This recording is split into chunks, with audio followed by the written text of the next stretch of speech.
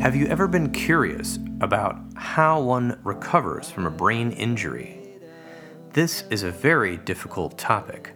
Today we are going to learn a lot about this topic from Dr. Vaishnavi, who's an MD and a PhD. He recently wrote a book with Vani Rao, who's also an MD and a leading expert on extensive experiences helping patients recover from concussions and other brain injuries. The book is titled Healing the Traumatized Brain.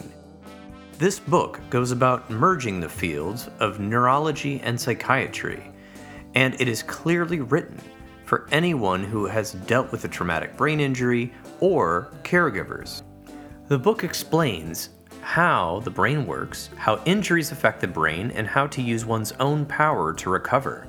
Dr. Vaishnavi and I discuss many issues dealing with brain injuries, ways to naturally heal, medication options, lifestyle changes, practical steps, and how to actually promote neuroplasticity in your life. Dr. Vaishnavi is well-spoken and down-to-earth. He's an excellent guest, and he does his best to break down these complicated concepts into something that almost anyone can learn about. I do believe you're going to enjoy this episode of the Intentional Clinician Podcast with me, your host, Paul Krauss. Before we get to the interview, let me tell you about Therapist Billing Services. Therapist Billing Services is a billing service for therapists that was created by therapists. Check us out at www.therapistbillingservicesllc.com. All right, let's get to the interview.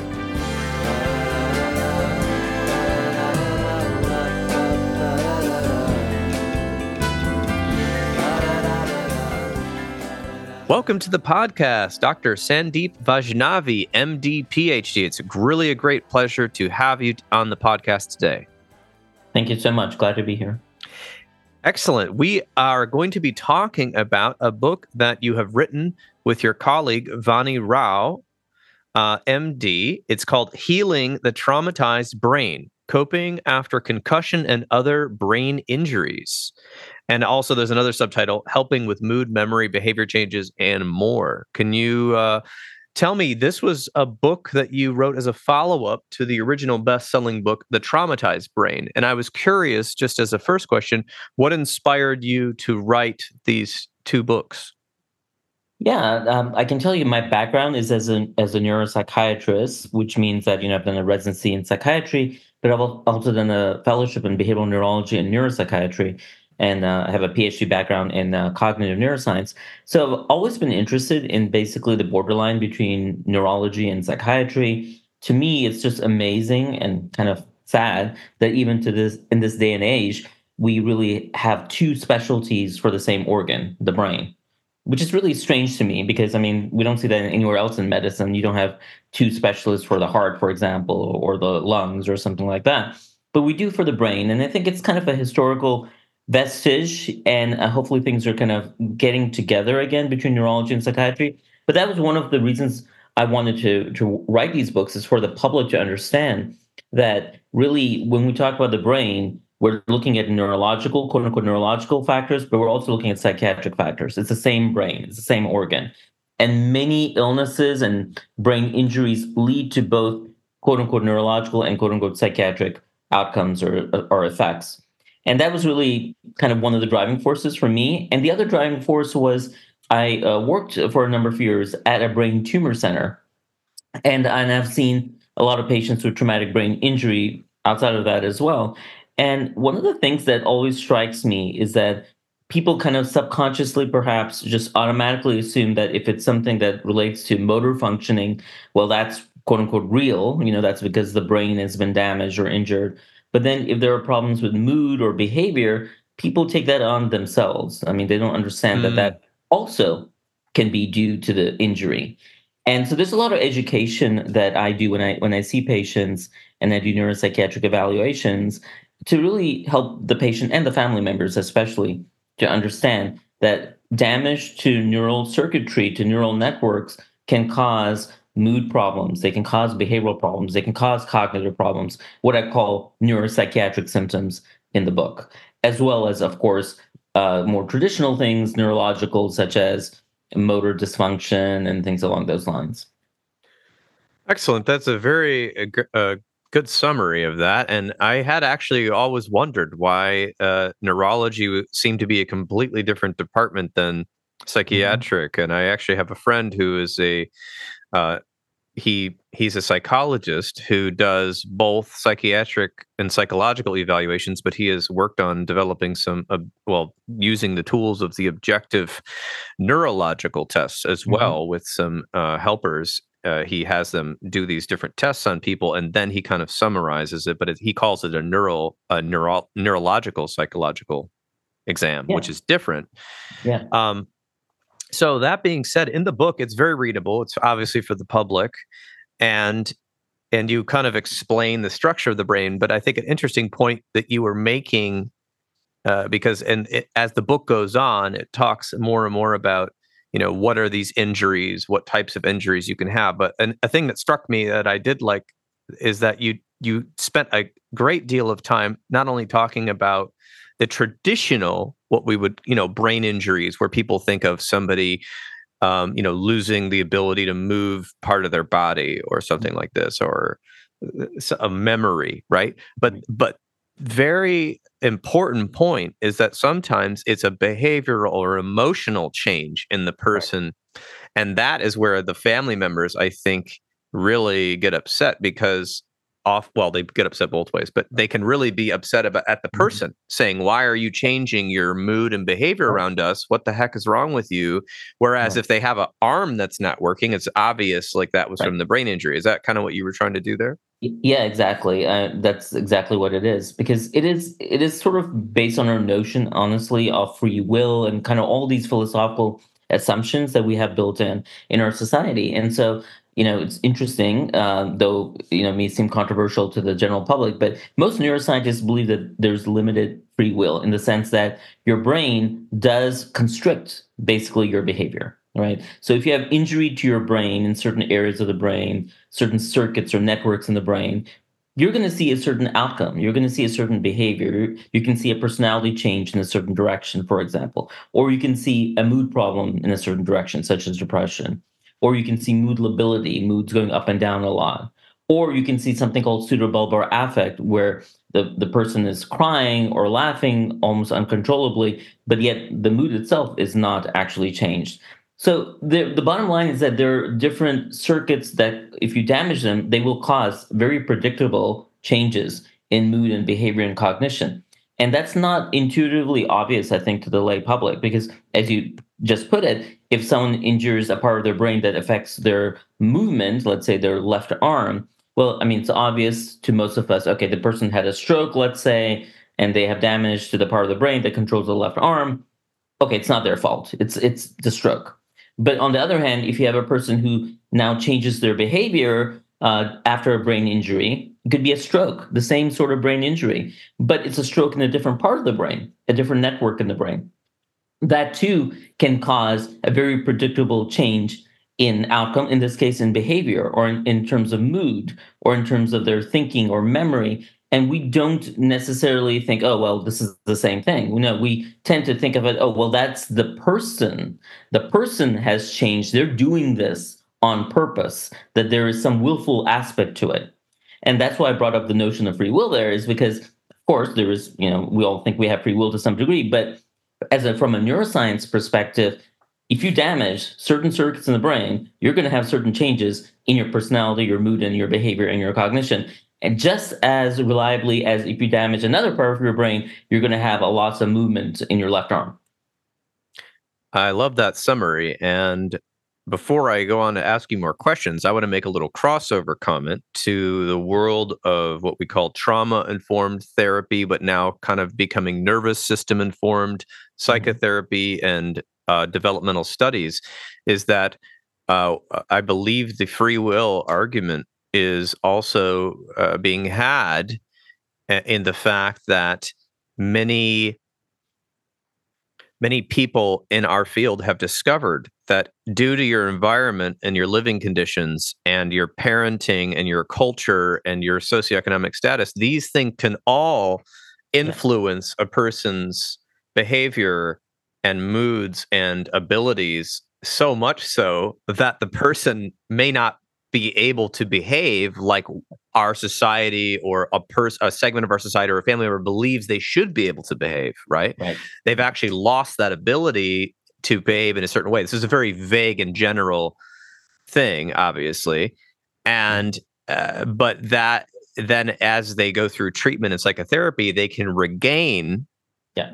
some of these skills that they may have not developed or underdeveloped, or and these weren't even caused by a brain injury. This was just Right. the way that they developed was influenced in a way that makes people think that there's something drastically horribly wrong with this person. Mhm. And we see that as that's just a developmental side that's showing that how the brain develops can stay in place in a very rigid way or a Right. chaotic way Right. that is very off-putting to other individuals in society.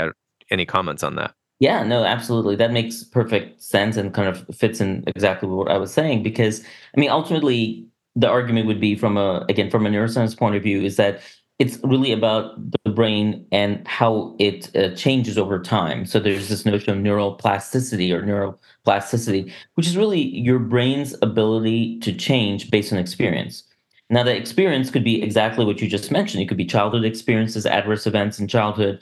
It could be other environmental factors. It could be a brain injury. That's also an experience to the brain. Any of those things can change these brain circuits, these networks. And once you change those networks, like I said, in a certain way, it is something you can develop. You can develop these other symptoms, these dysfunctions, like we just talked about in terms of mood or behavior.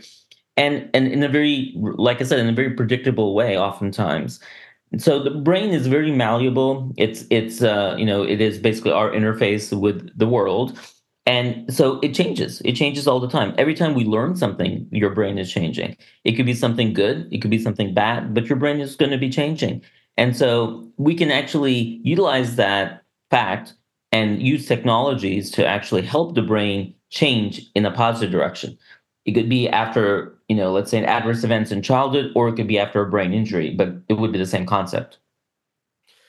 Yes, absolutely. So I'm glad you helped us understand that more. I think what I'm going to move into, because I was going to ask you some stories of success, but I think to understand the stories of success or stories of difficulty in the medical world with brain injuries and concussions and whatnot, I think we must understand this concept of neuroplasticity, which you go into in much detail in part Mhm. 2 of the book. Could you maybe explain a little bit of this, what you mean by plastic or Yeah. neuroplasticity?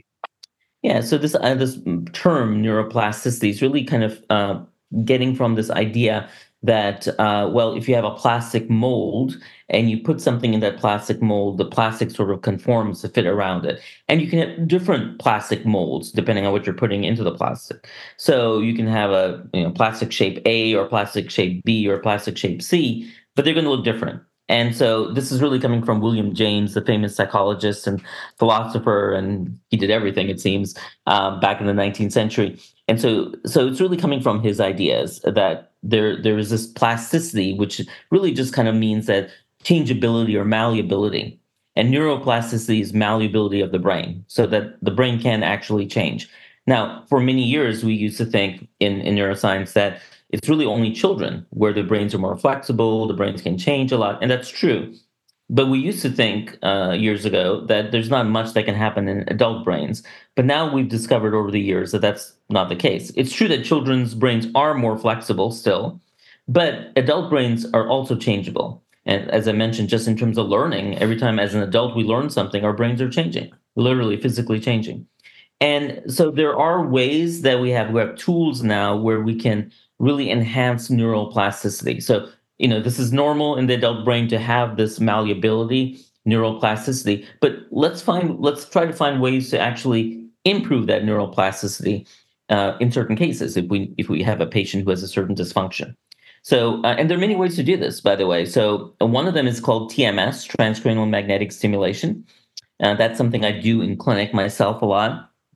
So TMS, just to briefly describe it, it's basically using magnetic pulses, brief magnetic pulses, that we then basically allow the magnetic field to change across the scalp, and it goes right into the brain, and that induces change in neuronal firing. So the neurons are firing at a different rate; they're excited or they're disinhibited, inhibited, but they're changing.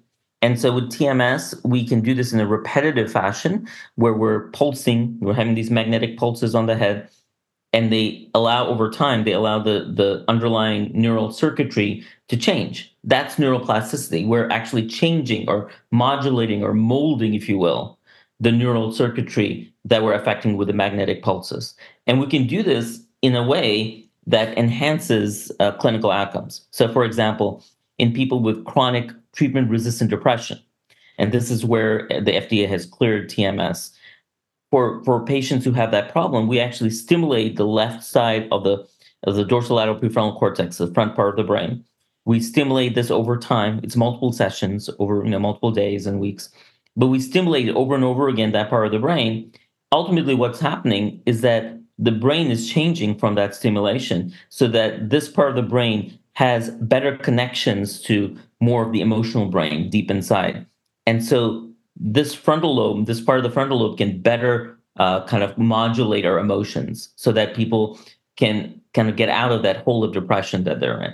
So we can do this with other things. We can do the OCD, obsessive compulsive disorder, different target, but same concept. Also with smoking cessation, people who have chronic smokers, that's also something we can use TMS for to improve that addiction. So there are many, many uses. You can think of TMS kind of like a platform, and once we know the neural networks that are involved, we can target different parts of those networks and actually change them, modulate them, enhance neural plasticity. So that's a very exciting, I think, area of all of this. I think that there are lots of studies that are ongoing for lots of different conditions. So, but right now we have these three FDA clearances for TMS. It's major depression, OCD, and smoking cessation. In the future, hopefully, we'll have others, including mild cognitive impairment or early Alzheimer's and all kinds of things like that.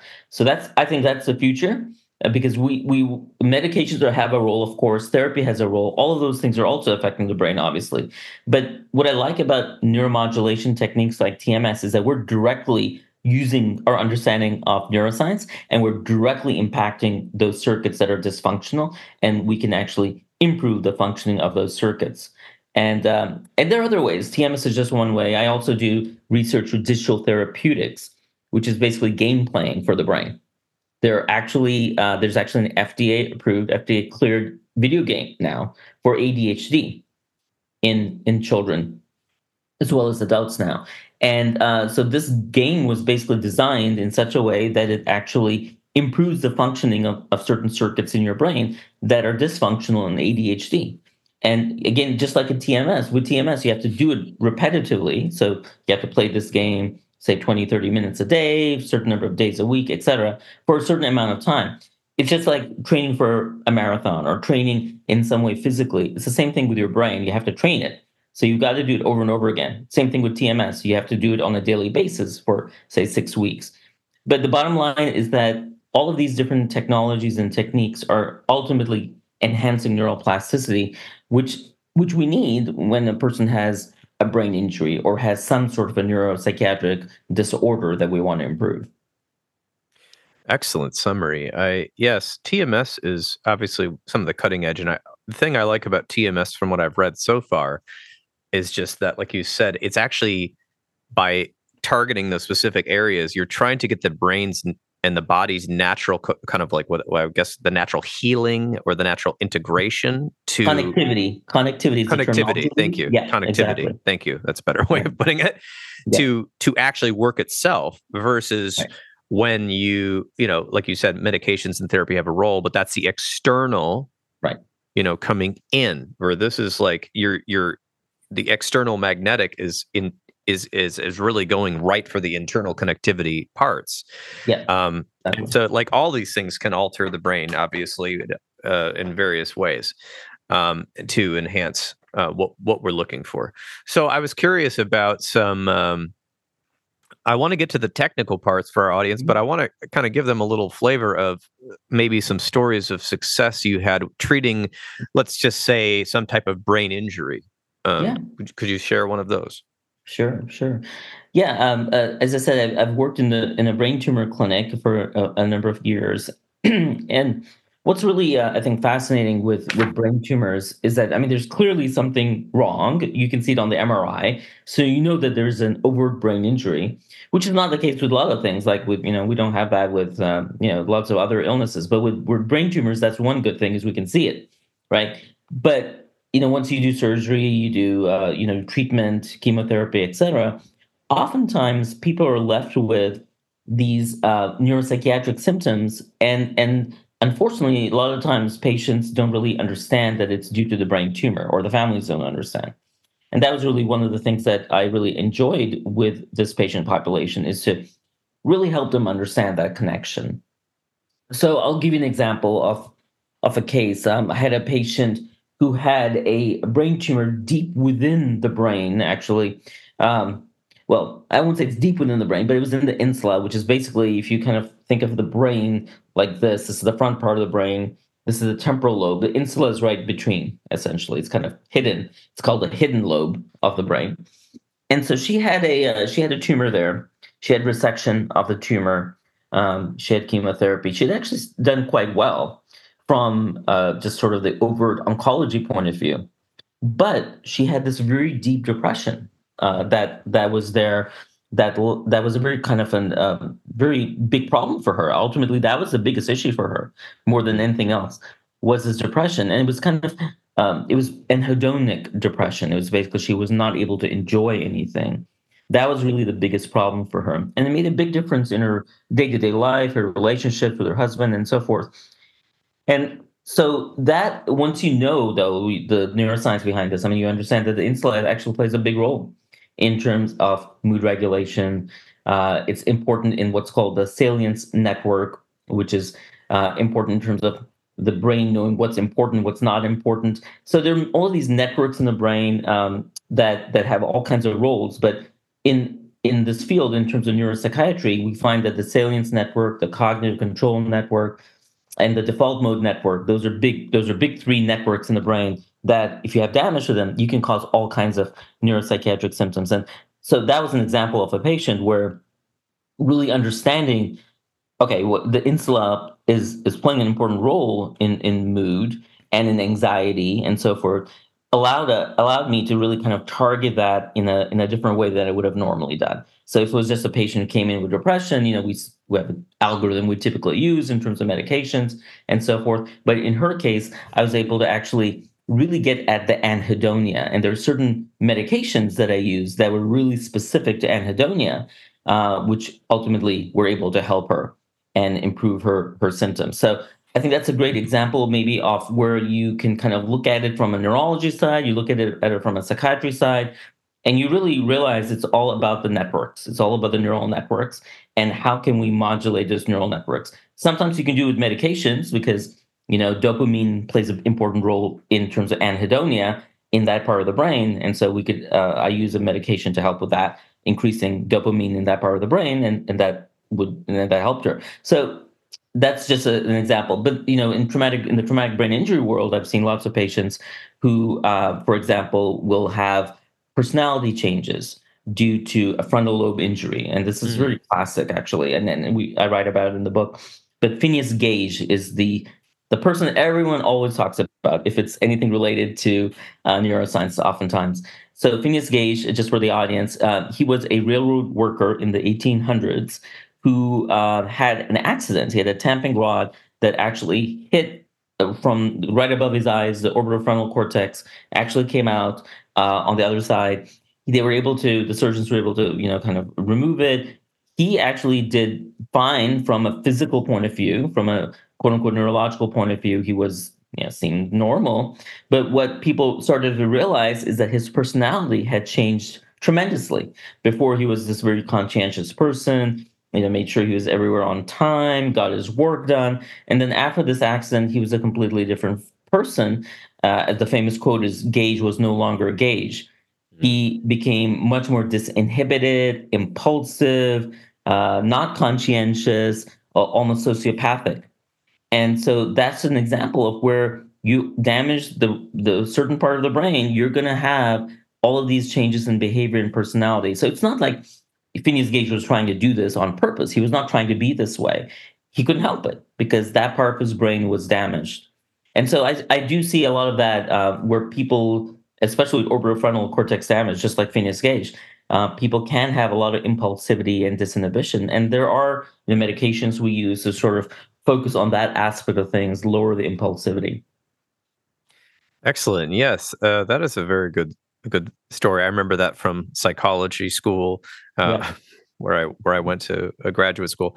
But yeah, and there's many types of brain injuries that can cause so many things. Obviously, this is why I tell people always wear a bike helmet if you're riding a Hmm. bike or a scooter. Now we have scooters in all the major cities that you can rent for on your phone.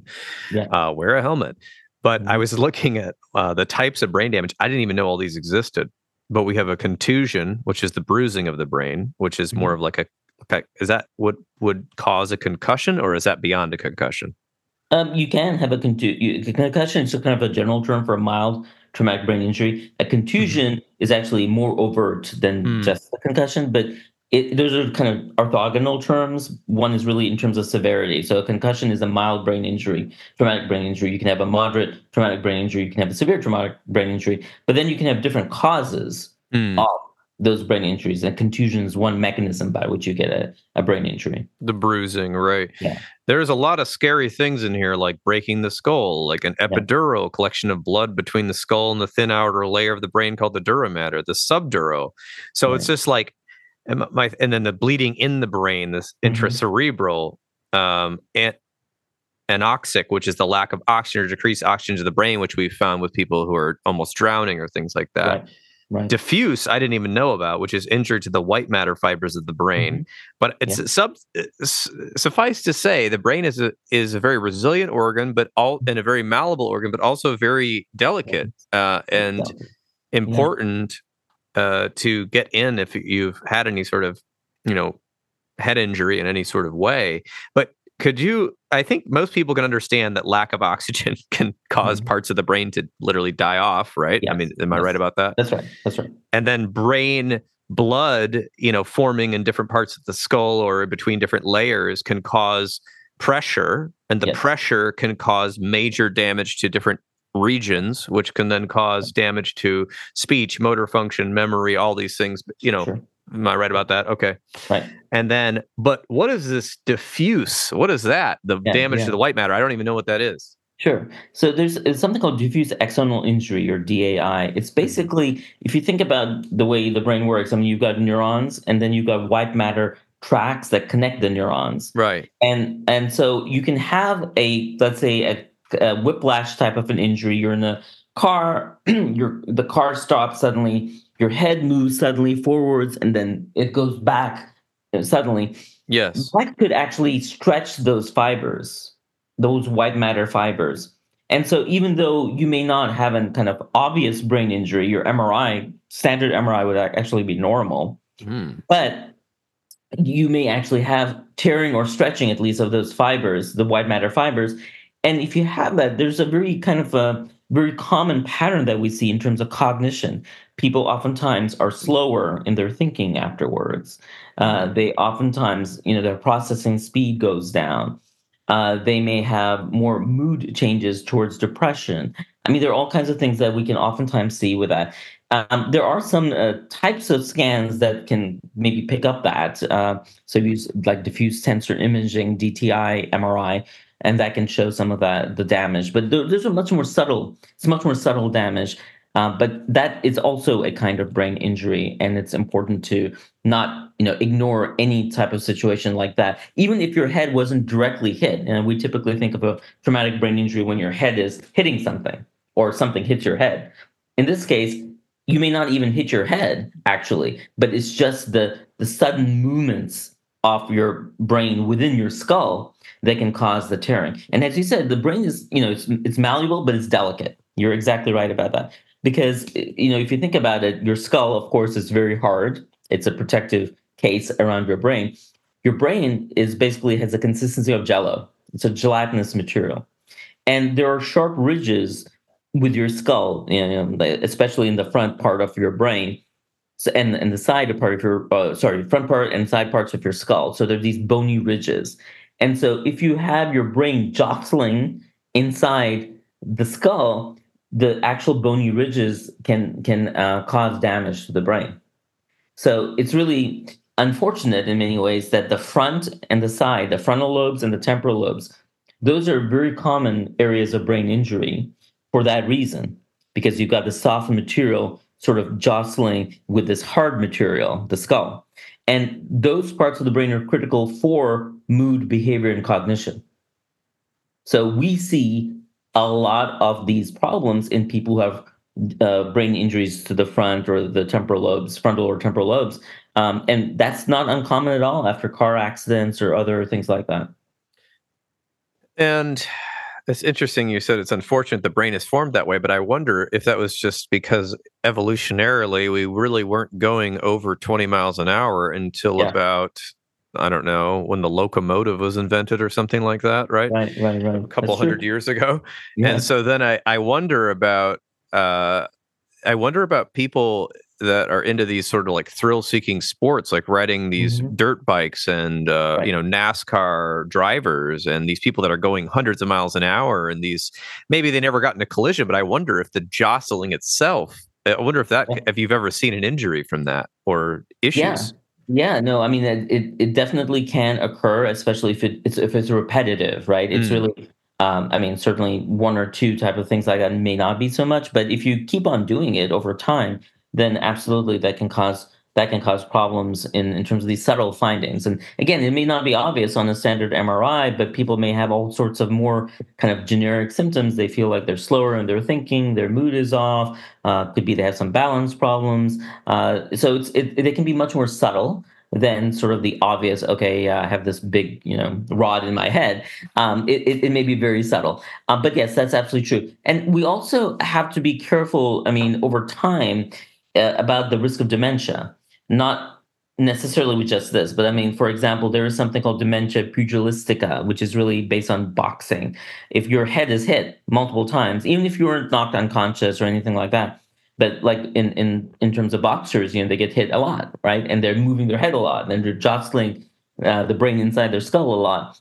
Over time, at least in some people, they may develop a type of dementia. There's also this, it's not entirely clear yet, but we do know that from data from pathology, actually, for NFL players and people who get a lot of head hits or at least jostling of the head. Again, if you do this over and over and over again, there's some percentage of people who will develop a sort of dementia with this. So it is, as you said, it's critical to wear helmets. It's critical to protect your head as best you can, and try to minimize the number of times your head is hit or the time that you have huge movements of your head where you're like in a whiplash type of situation or whatever it may be, or a sports situation or extreme sports as you mentioned. And not that you can't do any of those things, but it's just important to be aware so that you minimize your risks. I'm glad you said that. I was actually going to bring up the NFL because Mhm. if you're just a person in the public who hasn't heard of this, if you even though the NFL players wear these helmets, they still Yeah. have a lot of hits to their head, and they're trying to improve the helmets actually in the last couple of years. But Right. if you just look up on the internet stories of NFL players Hmm. behavioral changes Yeah. in older age, including massive behavioral changes and even suicides due Yes. and dementias, they're all over the place, especially with players who Absolutely. played in the 80s and 90s now and in the 70s, 1970s. Mhm. So I wanted to talk about a positive thing for a second, which Mhm. was one of your tables in here, which was in the recovery from brain injury section, strategies to enhance neuroplasticity. And this seems like possibly common sense, but actually, I like that you wrote it and the other doctor wrote this in the book because Mhm. it's the funniest things that these little things sometimes are things we want to push off and go, oh, I don't need to do that, right? Yeah. But number one, exercising regularly. Could you Yeah. elucidate a little bit what you mean by that? Sure, sure. So exercise is really sort of a miracle drug, so to speak. I mean, we it seems to help everything. But I mean, it is true that what's good for your heart is good for your brain, because there's a commonality there. I mean, obviously, blood flow, right? So your brain works on blood flow. And one thing which is not commonly known is that your brain is approximately 2 to 5% of the body mass, but it actually consumes about 20% of your energy. So Hmm. it's a huge energy hog. It really needs a good flow, good blood flow. And why it needs good flow, but blood flow is because, of course, oxygen is with the blood, right? So you want to oxygenate the brain well. And so exercise is good for your brain because it's good for the rest of your body. It's good for your heart. So as you exercise, you develop less resistance, arterial resistance. Your blood flow is smoother and it can diffuse into the brain better. And you have a higher oxygen sort of utilization of the brain. So that's the main thing. The second kind of exercise is cognitive exercise, so brain training. And that's what I Mm. was referring to before in terms of like video games for ADHD, those sorts of things that are now have been developed. Those are ways to really train your brain so that if it's like, again, like a muscle in a sense, the more you use the muscle, the stronger it'll be. So same way, the more you use your brain, the better it'll be. And there'll be more what we call cognitive reserve. So we do know this, that in people who have brain injuries or have some other something happen to their head and brain, they tend to have less symptoms if they have more reserve, meaning that they have, over the years, they've had, let's say, more learning, more education, they are better physically in terms of fitness. All of those things can kind of cushion your brain to adverse consequences from a brain injury, at least to some extent. And it can help in terms of resolution of the brain injury symptoms.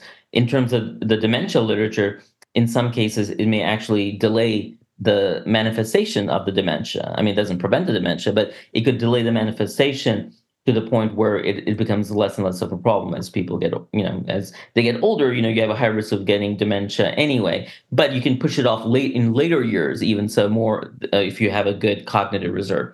So anyway, these are just different examples of how really helping your brain by physical fitness as well as by cognitive fitness can be really good for your brain health overall. And that's interesting that you said the cognitive part. I was hoping you were going to mention that, but I also want to hear your opinion. Here we go.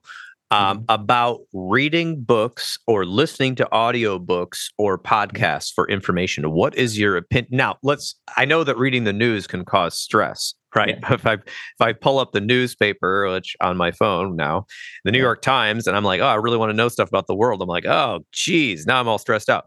But let's just say a novel or a self-help yeah. book or a science book or reading these books or just listening to audiobooks and podcasts. What are your opinion about that? Maybe more neutral Yeah. material.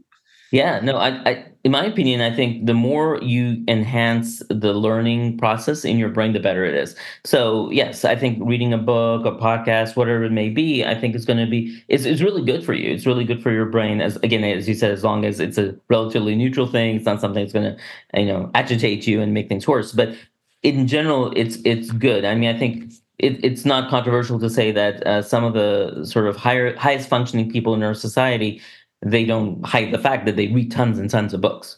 It's great if you have a stack of books on your nightstand that you're going through. I think that has many benefits. I mean, obviously, there's the sensory aspect of it. There's the motor aspect of when you're opening a book, especially. But then, of course, there is the whole experience that you have in your brain when you read a book. You have imagination that you use. You can kind of place yourself in the character's position, which is actually really good as well. You can help you naturally sort of predict what's going to happen later on, which is an important part of really what the brain does. That one of the key things that the brain does is try to predict the future to minimize harm for your body. And so by reading and imagining and sort of thinking through all of these things, it can actually help in terms of what the brain is designed to do ultimately. So it increases, I think, efficiency of brain processes. The faster you read, also, the more you read, the faster you read, and the faster you read, it basically helps you in processing speed, which is good for everything you do. So I really don't see a downside to any of this. I think if you can do it, I would highly encourage you to do so. Excellent. I want to talk about some of these other strategies because there's so much in this book about people that have brain injuries and then what happens and how they recover and all of these things. But honestly, I feel like an hour time we have together is way too small of a time to discuss Mhm. those. And I actually would just encourage people to buy the book if they know anyone in their life who has a brain injury or has had one in the past, or if they've had one. It's so important because I feel like Like this book is something that you should be reading in college, because when I was reading college textbooks, they were so complicated that I would get really bored. But I was not bored when I was reading this book because it was summarized so well.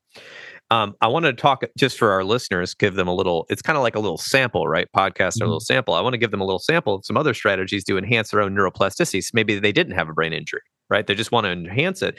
This is an interesting one. It seems obvious to me, but I don't think it's really obvious to most of the public, which is eating a healthy diet of fruits, vegetables, whole grains, proteins, and hydrating adequately, which you mean water, not just Mhm. Gatorade or alcohol or coffee. So Mhm. I'm assuming. So can you just say a little bit about why that's important? Yeah. Yeah. So we're learning more and more about the brain gut connection. And this Mm, is something, at one point was controversial, but I think as we're learning more and more about how the body works, we're understanding that there is very much this connection between the brain and the gut. In fact, there is an enteric nervous system. There's a whole nervous system, basically a secondary brain in your gut, which of course is separate from your primary brain in your skull. So there are a lot of neurons, and not just neurons, even non-neuronal cells like called glia, which are in your brain but are also in your gut. And there are a lot of studies now that indicate that what happens in your gut affects what is going on in your brain. So there's this bidirectional kind of a relationship between your gut and your brain.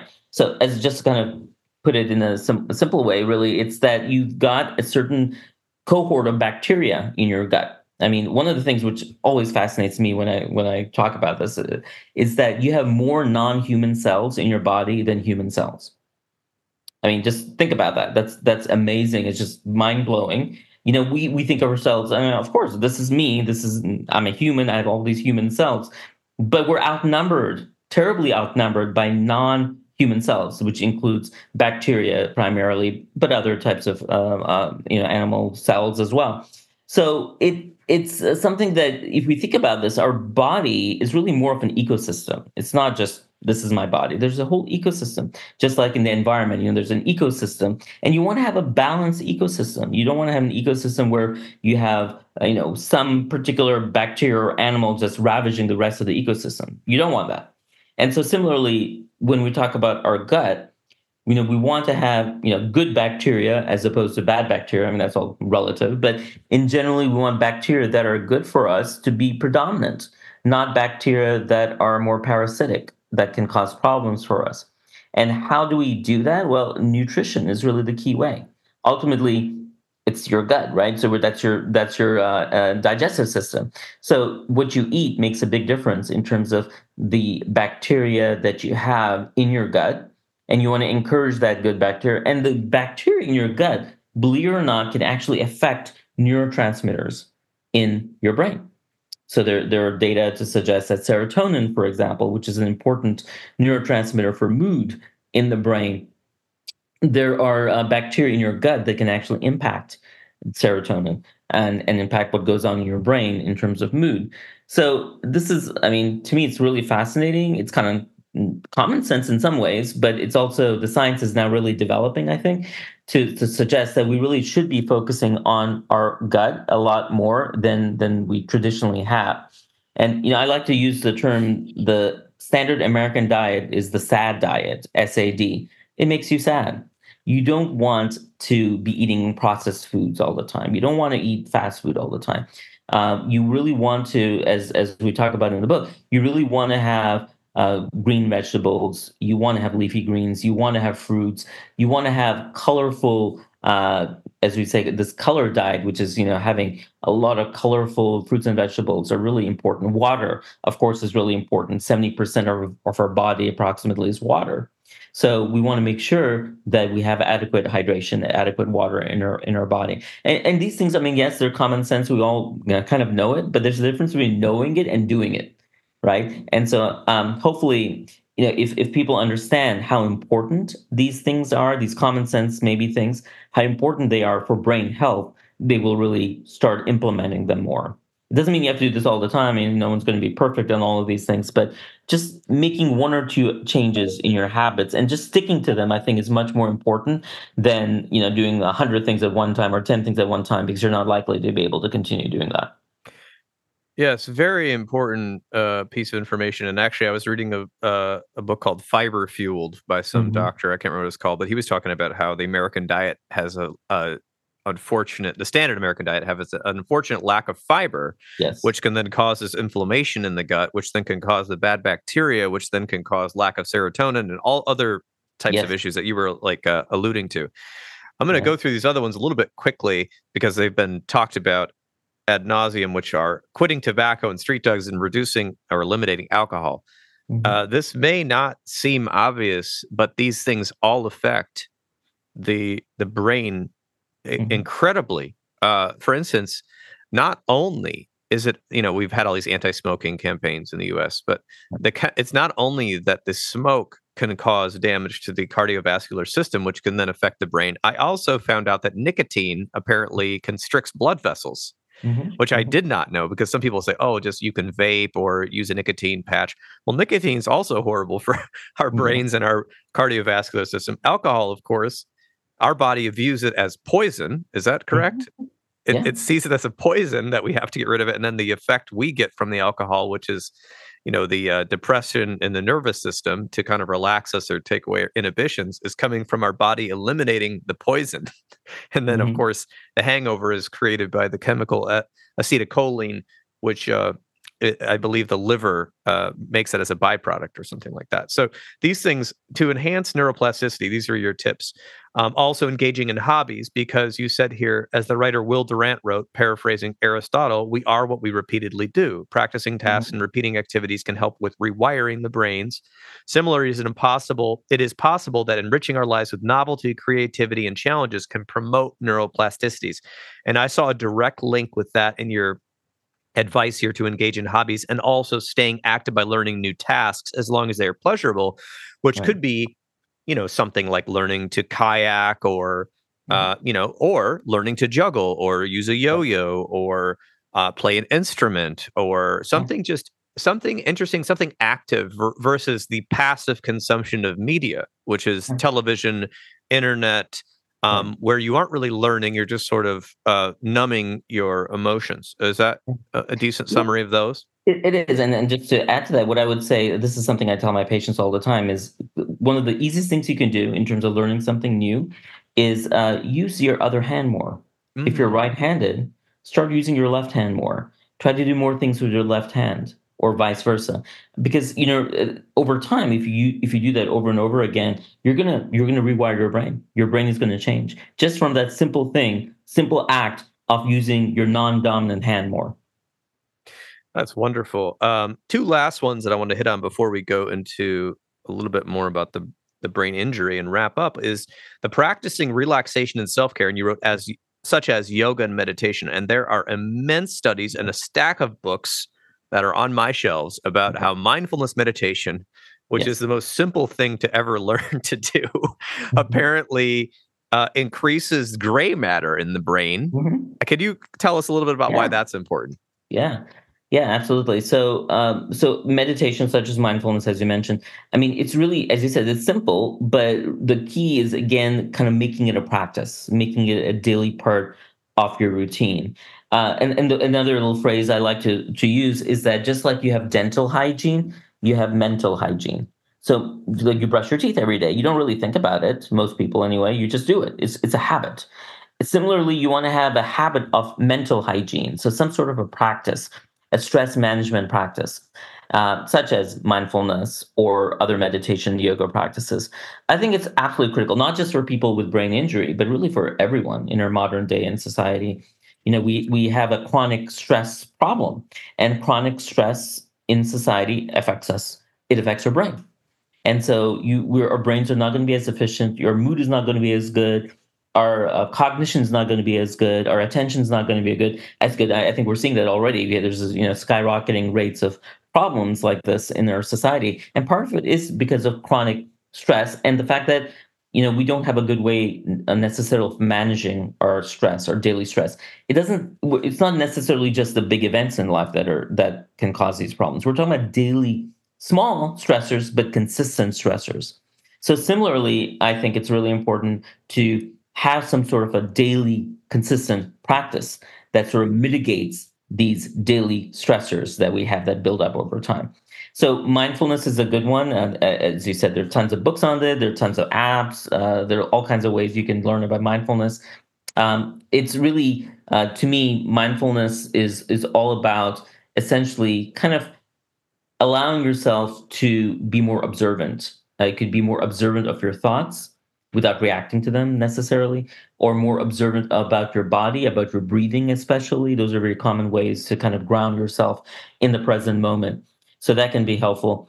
And I talk about in the book also some specific other meditation techniques called one is called TM, Transcendental Meditation, and the other is called Sky, Sudarshan Kriya Yoga. Let me talk about them really briefly here. So transcendental meditation, or TM, is actually a very well validated meditation technique. Lots of studies that are, and in fact, I just published a paper in the Journal of American Medical Association Network Open, where we did a study of transcendental meditation for physicians and healthcare workers for burnout, to mitigate burnout, which is a big problem in the healthcare world, actually. And we showed that there's a significant improvement in burnout, in chronic stress, and those kinds of things in this group. So TM it's different than mindfulness. It's actually in a way, in a sense, very different, because there you're learning a mantra, a phrase, and you use that phrase to essentially get to the point where you have very little thoughts. You sort of transcend the mantra to the point where you have very few thoughts. And so it's kind of you're emptying your brain in a sense, and having much less thoughts, and it can be a very pleasurable experience. It is something that you have to go through. There's a group that does the organization that teaches it, called the TM group, Transcendental Meditation. So you have to go through them, but it's something that there's a lot of data for. And then the other thing I was going to mention is Sky, Sudarshan Kriya Yoga. It's a kind of rhythmic breathing yoga. You breathe in certain patterns. And that's also been well studied. In fact, I just did a study. I'm soon going to hopefully publish a paper on this. But we did a study where we looked at, again, burnout in clinicians, where we taught them this method to reduce their basically sympathetic nervous system activity. It's basically a way to decrease the fight or flight system. And it's not just for this population. It's really for anyone when they feel stressed. It can be something very beneficial. So those are just mindfulness, as you mentioned, TM and Sky, and there are lots of other different practices which may have less data for them. But all of these things, I think, are good. Whatever works for you, it doesn't matter so much. I think to choose one that works for you, and then you keep doing it. I think that's really the bottom line message. That's excellent. Yes, I actually have practiced TM myself, Okay, and I found great. it very useful, actually almost more useful than mindfulness meditation Hmm. because of the Hmm. active nature of it. My brain is very busy. And so I found Yeah, that the active nature really fit with me versus the mindfulness meditation. I ended up just like sitting here every time I did mindfulness and writing down a list of tasks that were in my right, brain. So right. TM, actually, I kind of forgot what I was doing, which is an excellent way to do it. So it's you Hmm. can definitely get training in that through the TM Institute, I believe it's Hmm. called. The last one, practicing sleep hygiene. I mean, Yes. I could have a whole podcast on sleep, Hmm. but not only Yeah. sleep hygiene, which you go into detail here, but I have been curious not only about how sleep affects the brain, but sleep apnea, because we do have an Yeah. obesity epidemic going on, and I believe Yeah. that can cause obstructive sleep apnea. Could you Yes. tell us a little bit about how apnea or sleep issues can affect the brain? Yes. Yes. Sleep is absolutely critical for the brain, as you said. I mean, we spend about a third of our lives sleeping. So you can imagine that there must be a really good physiological reason that we're designed to do that, right? So if we're not sleeping well, meaning that either we're just not sleeping enough or the quality of sleep is not very good, either of those or both of those can absolutely affect brain functioning. And kind of the obvious part is, of course, you're more fatigued, you're less efficient. But some things which are not so obvious are that you can have ADHD like symptoms Mm, if you have sleep apnea, for example. So sleep apnea is really where you're not getting proper oxygenation to the brain, and we know that in with people who may be more obese, if they have a thicker neck, especially, they can have more constriction, airway constriction, and that's what sleep apnea is, where you have this very loud snoring, but not just that, but you're gasping for air at night because you have this constriction in your throat. So that's an obstructive sleep apnea. And so for folks who have that, I've definitely encouraged them to get a sleep study. That's really the way to know if you actually have sleep apnea or not. The good thing about sleep apnea is it's very treatable. I mean, you can use a CPAP machine. There are other technologies that are available now, but any of those things can help kind of increase the airway diameter, so you don't have that resistance in your airway. You get more oxygen to your brain, and we do know in people who have sleep apnea, they're at risk for all kinds of things actually. So they can have more mood problems. There's more depression. They can have ADHD-like symptoms. Also, it's not good for your cardiovascular health either because it's putting more strain on your heart because your heart has to compensate for this lack of oxygenation that's going on. So it can cause cardiac problems. So there are all kinds of things that can occur if that's not treated. So all of sleep is definitely one of the main things. I talk about this to my patients all the time. I mean, it's really important to sleep adequately. I think in our society, oftentimes we kind of think that, well, we should be busy, we should be spending every hour doing something, and we should not really be resting so much. But actually, as it turns out, that's exactly the wrong way to go. I mean, of course, you want to be efficient in your work, and to be efficient in your work, you really need to make sure that you sleep adequately, sleep well, and it's not a luxury. I mean, I think people still sometimes think of it as a luxury. It's not a luxury. It's as important as food, drink, everything else that we do that is necessary for our body. Sleep is just as necessary. I love that you said that. There was this old adage that teachers used to say when I was in elementary school, and they'd say, "The night before a big test, don't worry about studying. Make sure you get enough sleep." And I thought that sounds like a folk tale. And then, of course, when I got into psychology, I learned that that was actually completely true, and that you would perform Absolutely. better with a more rested mind. Right. I know we're almost running out of time, but I want to just tell the public here. This book, not only goes over the traumatized brain, how that occurs, so but it has a lot of solutions. Obviously, you say this is not a substitute for medical treatment. Please see a doctor. But it goes over also emotional. I like how you divided these up. Emotional problems caused by the brain, of course, depression, mania, anxiety, PTSD, things like that. Other issues, behavioral disorders caused by the traumatized brain. And oftentimes we get these things mixed up Mhm. with some of the other things I just mentioned. But this psychosis, which is a break from reality and different symptoms there, aggression, impulsivity, substance use disorders, apathy, sleep disturbances.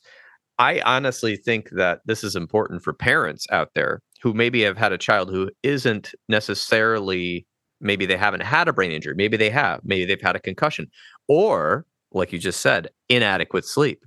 Mhm. We have to look at what the obstacles to functioning are, and what are these obstacles, and that's why you've got to see a doctor slash psychologist slash neurologist depending on the situation and what the issue is, because Mhm. oftentimes by fixing one of these barriers, working on one of the simple things you talked about with neuroplasticity, especially children can Mhm. really rebound faster than adults. So it's important to find out what is the root cause of the dysfunction, or causes, I suppose.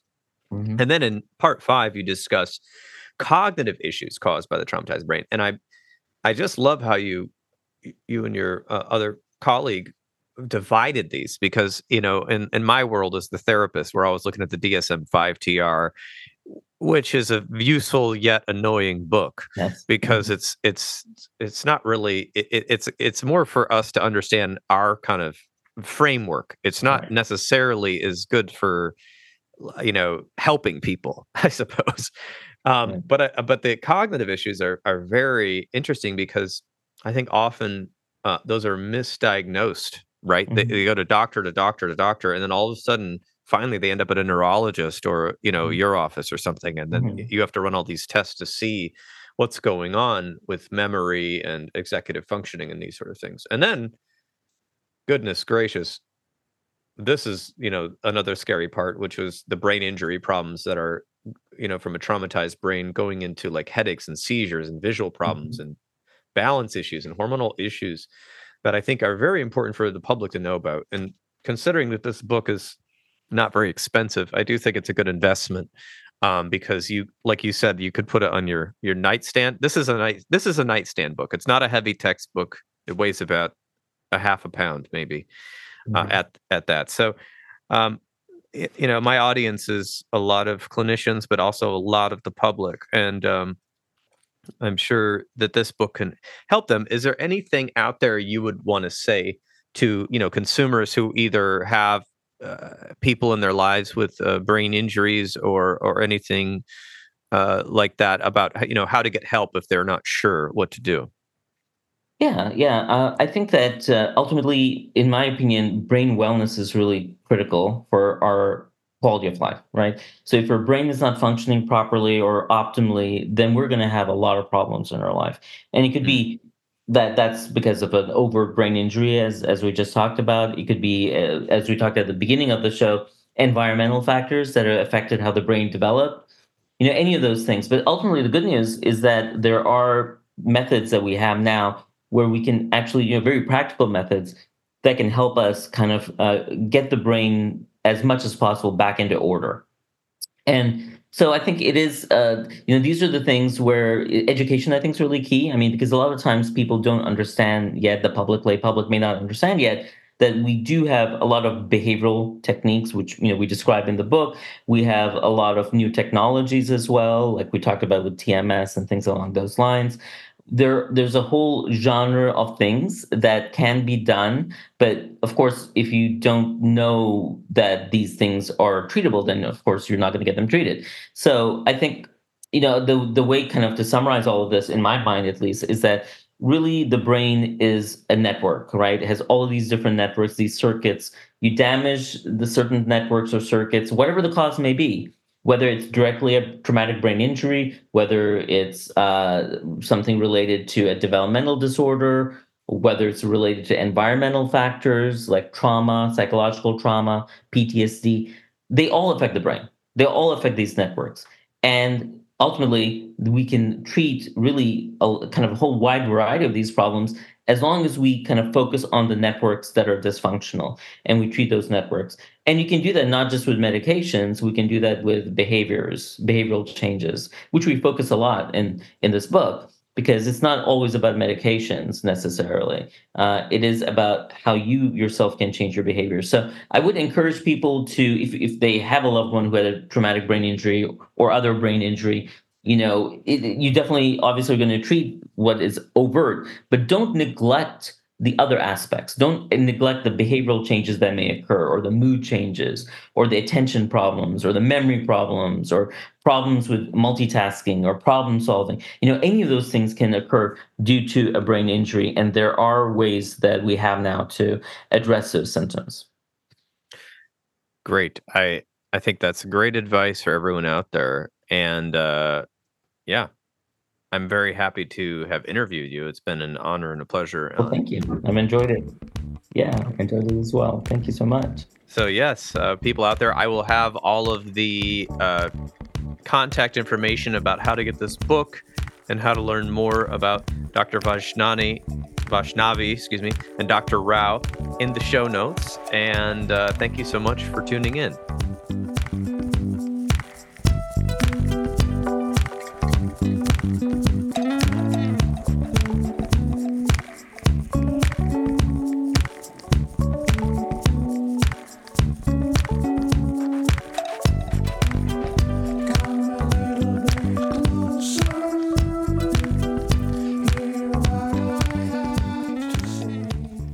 And there you have it. This has been another episode of the Intentional Clinician Podcast. If you're enjoying this show, please share it with people you know. I would surely appreciate it.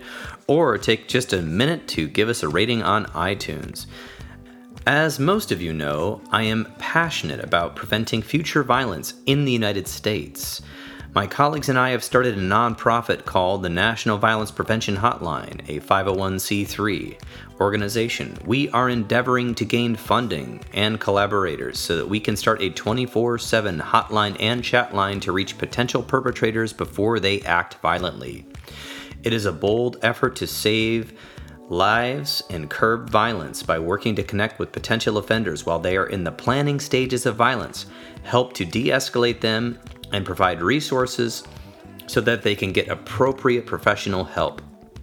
The National Violence Prevention Hotline is looking to open up a conversation about violence in society, the causes, and the solutions. You can learn more by visiting our website, www.violencepreventionhotline.org. Join us online by signing our petition on the website, sharing the website with your network of people, donating to the cause if you like, and you can now even write your congressperson from our website with a simple form.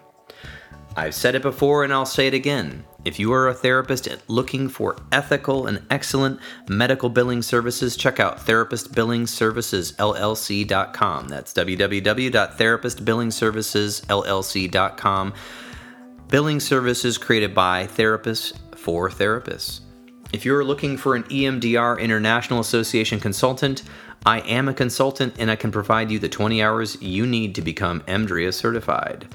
I have groups online and in person, and I do individual consultation. Just send me a message at the website and I'll get back to you. If you want to get trained in EMDR therapy, check out the great training opportunities with EMDR Training Solutions. I've worked with them before and they are phenomenal, so register today. If you are in need of counseling, do not hesitate to make an appointment at a local counseling center in your area.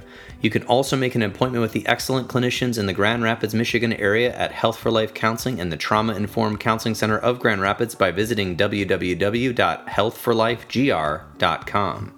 The recording you just listened to consists of the personal opinions of Paul Krauss and his guest, and while these are based on the literature they have read and the experience in their fields, this should not be viewed as a definitive opinion on any subject. Listening to this podcast is not a substitute for treatment. If you're in a crisis, please dial 911 or the National Suicide Prevention Lifeline at 988. You can also text 741-741 and a live trained crisis counselor will respond. Did you know you could support your local bookstore by shopping at www.bookshop.org? You can order from the comfort of your own home online while supporting local brick and mortar businesses near you. If you are a therapist and you are not a member of your national or local therapy organizations such as the American Counseling Association or the American Mental Health Counselors Association, please get involved, at least pay the dues. It will help the lobbyists in our field keep us from becoming gig workers. And of course, there's the bonus of increasing mental health education around the United States and helping people understand what counseling is and promoting best practices within our profession. Until next time, I wish you all a safe and peaceful week.